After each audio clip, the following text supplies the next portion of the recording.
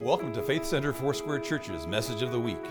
For more information on the church or ministry, head on over to our website, eurekafaithcenter.org, or find us on Facebook or Instagram. Now, we hope you enjoy this message.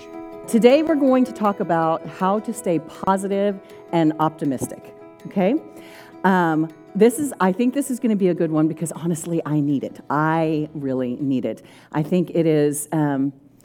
There are times where I have to catch myself, right? Because my first thought goes down a negative path, or I want to respond to probably Joe in a way that maybe not is going to be as positive as a response as I need. And so I need it. I feel like we need it. I feel like we live in a time where pessimism and expectancy that things are just going to be bad are just almost epidemic globally. I think social media has a lot to do with that. I think the news outlets have a lot to do with that. I think that we feed into each other's negativity a lot. I just think there's a lot of reasons for that. But it's people who are just continually seeing the downside over and over and over and over again. It's interesting to me that there are some people who are very naturally optimistic. Hello, have you met Sandy Case? Have you met Jen Crafton? You know, super optimistic all the time. And then there are people who are not, and I will not point you out. But there are people who are not. Does anybody know someone like the second one? The one who, don't nudge, don't do that. Look, I love my father, but he will see 5 negative things in every situation before he will even consider the possibility that there may be something positive in there. And you have to talk him down. Like, okay, Dad, what about? Have you thought about? Okay, Dad, okay, it's really annoying. It's very, very, very annoying. But think about what we hear all the time. Again, in our own self-talk, on social media, from our spouses, from our kids, from our neighbors, from our boss, from our whatever. We always hear things like, oh, the economy is doomed, and our morals, the moral ethics of our country are just falling completely apart, and teenagers, oh, don't get me started on teenagers, and, blah, blah, blah, and finances, all of the stocks are going to just crash, and everything's going to hell in a handbasket, somebody's got to fix it, right? Who knows these people? I know these people, because I'm like, easy, friend, easy. The reality is that there are a lot of things that are going wrong in the world. And as Christ followers, we're not just going to put our head in the sand and pretend like they're not happening, but you know what we are going to do? We are going to trust that at the same time there's lots of things going on in the world, God is doing amazing work in the midst of it. God is doing miraculous things in the midst of it. God is going to bring about something positive in the midst of it. I trust that completely. Can y'all trust that? Absolutely. So this is rhetorical. You don't have to answer this. But which perspective do you tend to fall toward? Are you more of an optimistic person or are you more of a pessimistic person? I want you to consider, how do I more naturally respond when something happens, when the guy cuts me off in his car at the Safeway parking lot? Because the Safeway parking lot's weird. I don't know why it has those. You can only go one direction. It's wide enough for both directions, people. That's all I'm saying. You've been yelled at. I have. And so Joe says you've been yelled at. Yes, I have, because that's wide. And I turned down it when I first moved here, and I'm like, oh, this is a one-way. Oh, sorry. But how do I respond when I get honked at? What's my first response? I want you to know I talk to cars, and I talk to them by their make and model. I go, okay, Mr. Ford, okay, sorry about that, I didn't mean to get in your way, sorry. Which perspective can you choose? He knows, it's so true. I'll give you an example, because here, even if I find that I'm going down a negative response, first, I need to grab hold of that, right? Because Scripture says there's life and death in the power of the tongue. So I need to grab a hold of that and grab a hold of my visceral response and take responsibility for that response and recognize what that response is. And so I'll give you an example that happened in my life this week, and that is, I have noticed since I have been weight bearing, no brace, y'all, no brace. Look at. I'm standing, I'm very excited. But I have noticed since I have been weight bearing, my knee is kind of turning in a little bit, and my bottom of my leg is turning out. And so I went for a CAT scan, and I went and saw my surgeon this week, and he basically said, number one, you've got at least 7 more months of healing to go before you're going to be feeling more normal. And number two, this may not change. This may be your new normal. You may have to start focusing on function over form. And so when he said that, I was like, oh. And then, actually, he said that part first, and then he said the 7 months. And when he said the 7 months, I literally put my head on Joe's shoulder, and I go, 7 more months, oh. And then I caught myself, and I was like, wait a minute. He said 7 more months to complete healing. I am healing. That's the positive. He said 7 more months to feel more normal. My leg might not look like it looked before, and I might always be wearing dresses and loose clothes now because I'm uncomfortable with it. But I'm walking. I mean, that's my perspective. I can't be 7 months and, this is going to look funky. I need to be, so what?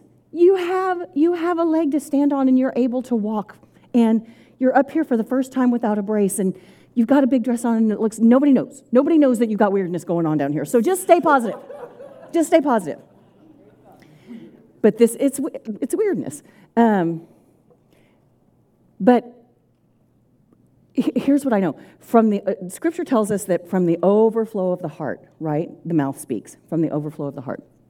So I want to tell you guys, I am a little proud of something that I did, but I didn't really know I was doing it until later, and that is the night that I broke this leg, and I won't go over how it broke because that's bleh. Yeah. Mike's like, don't say it, don't. I'm laying in the bedroom and waiting for the ambulance drivers to get there, and they get there, and they're like, okay, we're gonna move you a little bit, and you know, they're preparing me, and I said, woo, are you gonna give me something before you move me? And he said, you know what, I could do this. That'll go good for your story. Let's see if it works.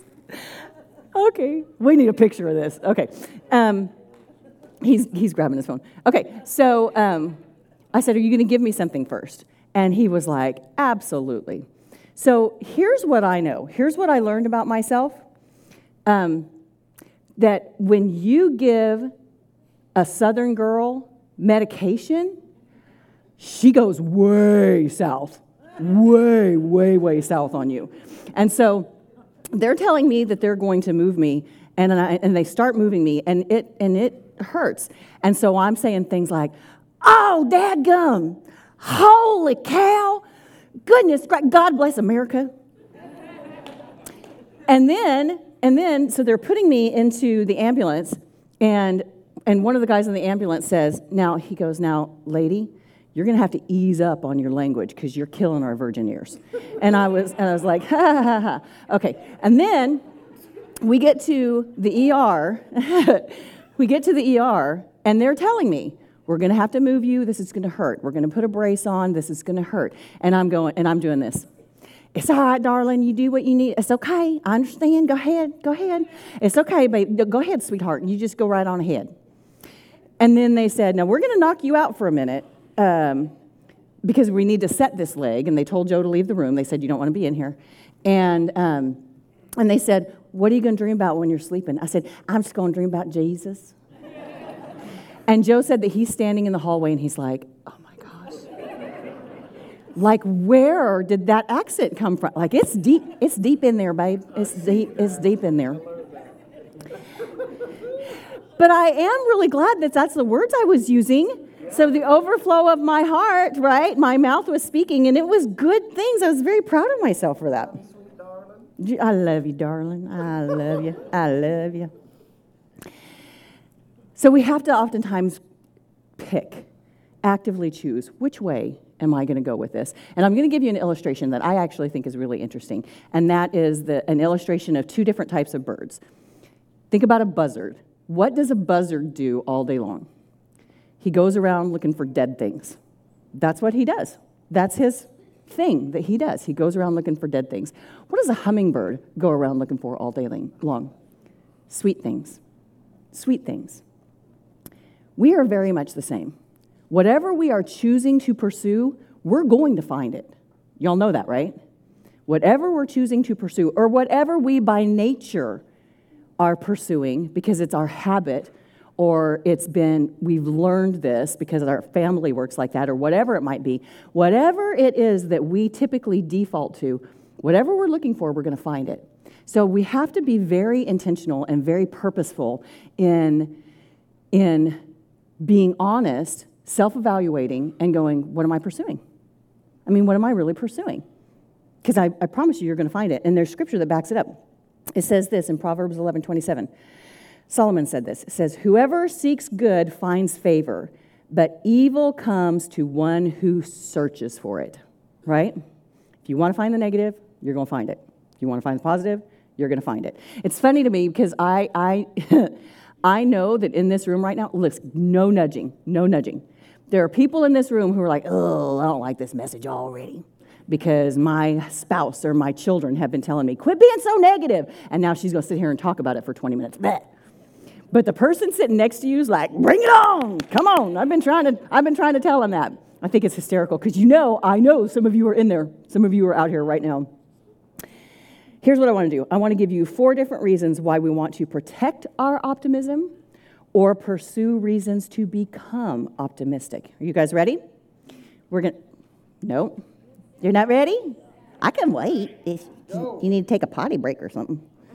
We're going to get this all out of Romans chapter 8, okay? This is in your notes. Optimism is not based on what we feel, but based on what our God says. So let's dive in. The number one reason that I am optimistic from Romans 8 is this: because my sins are forgiven and my eternity is secure. Because my sins are forgiven and my eternity is secure. I want you guys to read verses 1 and 2 with me. So let's take it. Okay, are you guys ready? Go. Therefore, there is now no condemnation for those who are in Christ Jesus. Because through Christ Jesus, the law of the Spirit who gives life has set you free from the law of sin and death. That's a good one. I like it. I'm optimistic because my sins are forgiven. My eternity is secure. For those of you who have called on Jesus, you know this. You know this. Your eternity is secure. I'm so thankful that my sins are forgiven because look, I'm really good at sinning. I'm really good at it. Like earlier in my life, I was really good at patterns of sin that I found freedom in God in that. But we sin all the time. When that person cuts you off in that Safeway driveway, you know sometimes you don't say things that are very nice. Or you don't think things that are very nice. You know sometimes when your husband gets on your nerves and you're like, Ugh. I tell him every now and then, it's 7:30 in the morning. I'm like, I'm done with you already. I'm already done. My claps. Because he just picks. And he thinks he's hysterical. And sometimes I'm like, it's not funny at 7:30 in the morning. And sometimes I might say something that's not very nice. And then I have to ask Jesus to forgive me and Joe. J and J. We do. We're just human, guys. We just do it all the time. Is that fair? Do you guys think that's fair? But listen, God shed his blood that I would be forgiven. Jesus shed his blood that I would be forgiven. He rose from the dead. Excuse me. So I could be made new. That is a reason to be optimistic. That is a reason to be thankful. Absolutely, 100%. Number 2, out of Romans 8. If God is for me, who can ever be against me? This is what Paul said in verse 33. He said, who will bring any charge against those whom God has chosen? It is God who justifies. It is God who justifies. Now, some of you are like, well, I know somebody's against me right now. Yeah, me too. Okay. But listen, if we are living according to what we believe that God has called us to, if we are praying and seeking God's guidance and leadership and wisdom in a situation, and somebody else doesn't like what we're doing, who cares? If I'm doing what I believe that God is calling me to do, I can't let the opinions of others trump the knowledge and the wisdom of God. Does that make sense? I can't do it. I was talking to a young lady recently who was telling me that she was being really abused through a social media app, that somebody was DMing her and really just going after her. And here's what I go, stop looking at it. Just don't look at it. You don't have to respond to it. You don't have to read it. You don't have to let it into your head and to your heart. You have control over that. But we get all up in the drama. What do you say now? Right? That's true. Have you seen teenagers? We get all up in the drama. And then all of a sudden, we're questioning ourselves. We're questioning the decisions that we've made. We're questioning, does everybody hate me? We're questioning. Just don't read it. Don't give it any of your time. Don't give it any of your attention. If you are good with God, nothing else matters. Okay? Okay? And you have the freedom, yes, you have the freedom to go, nope, I'm not doing it. I am not doing it. Next one. I am optimistic because my God is working everything in my life for good. I thought I skipped something. I want to make sure I didn't. Hold on. Because this is all pretty good stuff. God is working everything for our good. Romans 8, verse 28 says this. We know that in all things. How many things? All. Not some things? Not most things? All things. We know that in all things God works for the good of those who love him, who have been called according to his purpose. There's not a thing that can happen in your life that God can't do something good with. Now, I will tell you, that doesn't mean I ever want to go through some things again. There's some things that I've gone through in my life I never, ever want to go through again. There's some things in my life I'm still going, what was that? What was that about, Jesus? But God does something good with them. And I'll give you, one of my major examples. Some of you know that my daughter, my youngest daughter, when we lived in Houston, she was bed and wheelchair bound for the better part of 3 years. She has a medical condition that is highly responsive to barometric pressure change, so her body just couldn't take the storms that are always rolling in and out of Houston. So we decided to move to California, to move her to a desert. Those 3 years, and it really was 5, but the last 3 were the worst season of my life, most difficult season of my life, most angry season of my life, most questioning season of my life. Do I want to go back there? Absolutely not. Never do I want to go back there again. But I will say this. Fast forward 7 years. It's been 7 years since we moved here. And she has met the love of her life, the sweetest young man in the whole world. I love him. Don't play this video for him. Don't tell him, because I have to give him a very hard time all the time, because that's how I roll. But I love him. She loves him desperately. Wouldn't have met him if we weren't here. Coming here gave Joe and I the opportunity to pastor a large church down in Bakersfield, and in doing so, getting to know and be known by Foursquare leadership, and it opened up doors to Eureka. This is a wonderful thing. Hello. Wonderful thing. You guys don't think you're wonderful. I think you're wonderful. Would have never happened had things not propelled us to come here from Houston. Do y'all see that? So I see beautiful things that God has done. Don't want to go back and repeat any of it ever again, ever. But I see beautiful things that God has done, and it's those things that I have to put my faith and trust in. I have to trust him, because if I don't trust him, I will lose my mind. If I could not have trusted him during that season of, I don't know, God, what you're doing, I don't know why you're doing what you're doing, I know that you can heal and you are clearly not healing, and I don't understand why you're not healing, and it really makes me angry, but I'm going to choose to trust you because you are trustworthy. You are worthy to be trusted.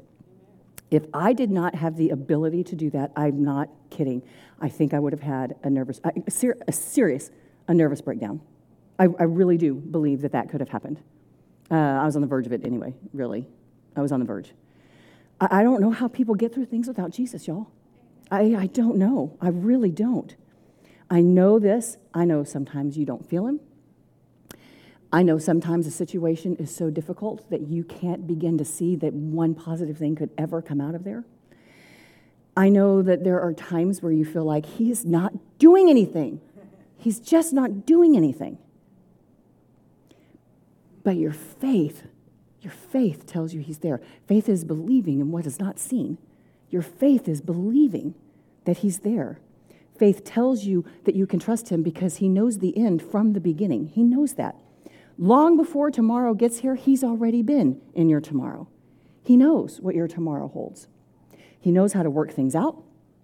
He is amazingly good and so powerful at working on all of these things for those who love him.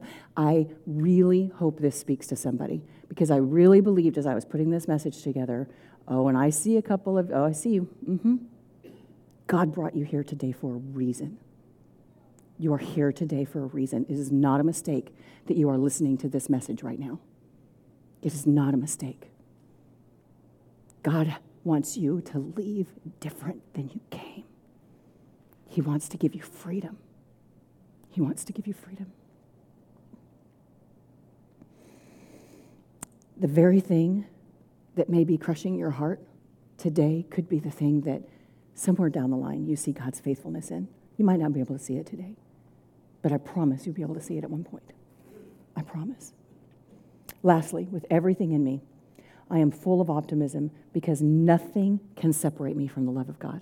Amen. Nothing. I need you guys to hear that today. Nothing. There is nothing that you can do to be loved less than you are loved right now. There is nothing that you can do that will drive God away from you right now. There's nothing. Because your sins are already forgiven. The scripture says that he took every sin on him when he was on the cross. So what the things you're going to do tomorrow, the forgiveness is already there. It's already there. There's nothing you can do that can separate you.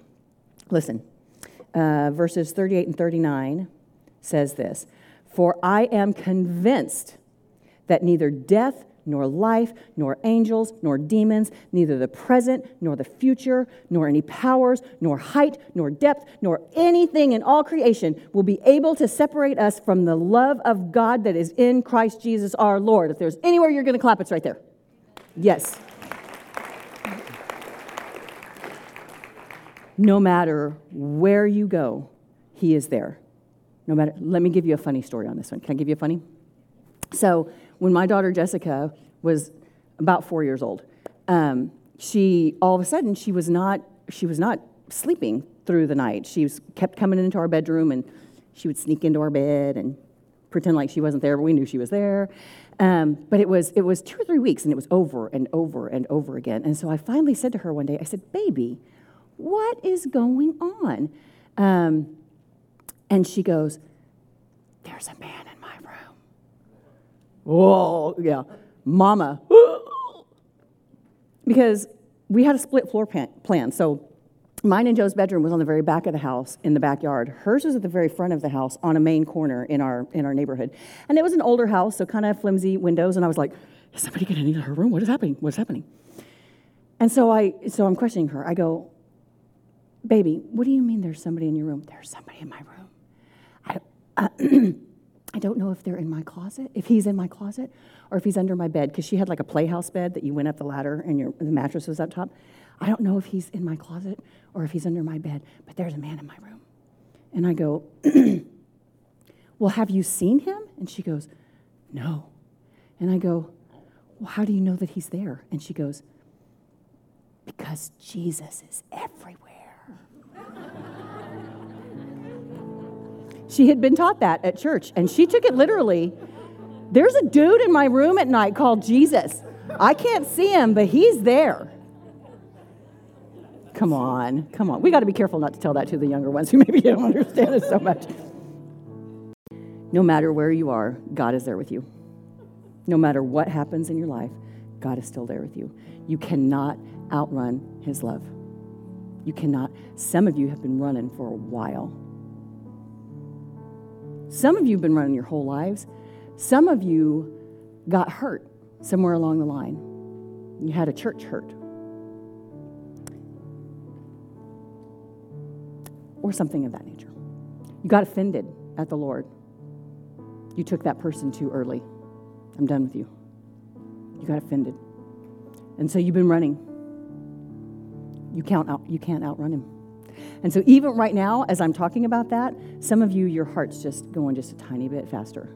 And you're going, she's talking to me? I think she's talking to me. She might be talking to me. Yep, Jesus is talking to you. He's getting your attention. He's getting your attention. Because you can't outrun him. He'll just keep running. That song that says, oh, the overwhelming, never-ending, reckless love of God. It chases me down, fights till I'm found. If I'm in a park with my kid and I hear a gun go off, I'm going to knock over tables. I'm going to step on puppies. I'm going to do whatever I have to do. I'm going to get to my kid. It's the reckless pursuit of my kid. I'm going to be recklessly pursuing my kid. I won't knock you down. But if I got to knock over tables and chairs, you betcha. You betcha. And then we'll stand between my child and that hurt, that source of hurt or pain or danger. That is what God does with you.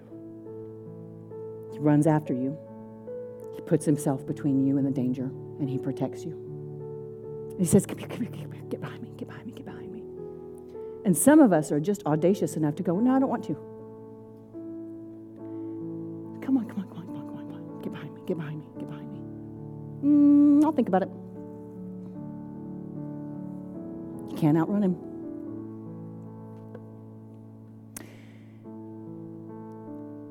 And I know for some of you, you've been running for a while, but there's that little part of you that says, I really do want to believe still. I really do.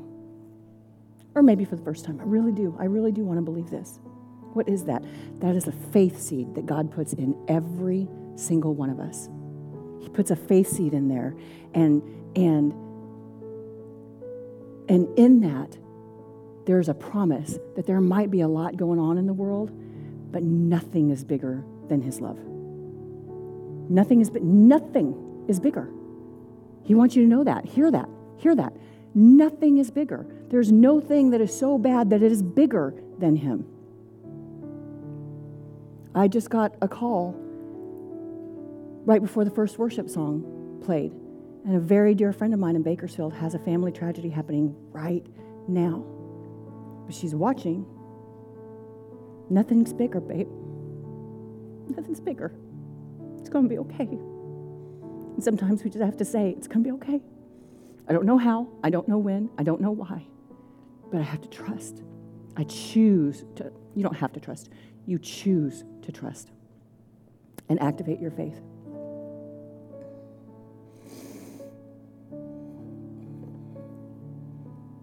I am optimistic because my sins are forgiven and my eternity is secure. I am optimistic because my Savior sits at the right hand of God praying for me. I am optimistic because my present sufferings, and there are some, cannot compare to the future glory that God has for me and in my life. I am optimistic because my mind can be filled with the peace of God. I am optimistic because God is for me, and if God is for me, nobody else can be against me. I am optimistic because I have faith and I believe in these things. I am optimistic because I know God is working, even if I can't see it or begin to understand it. He is there.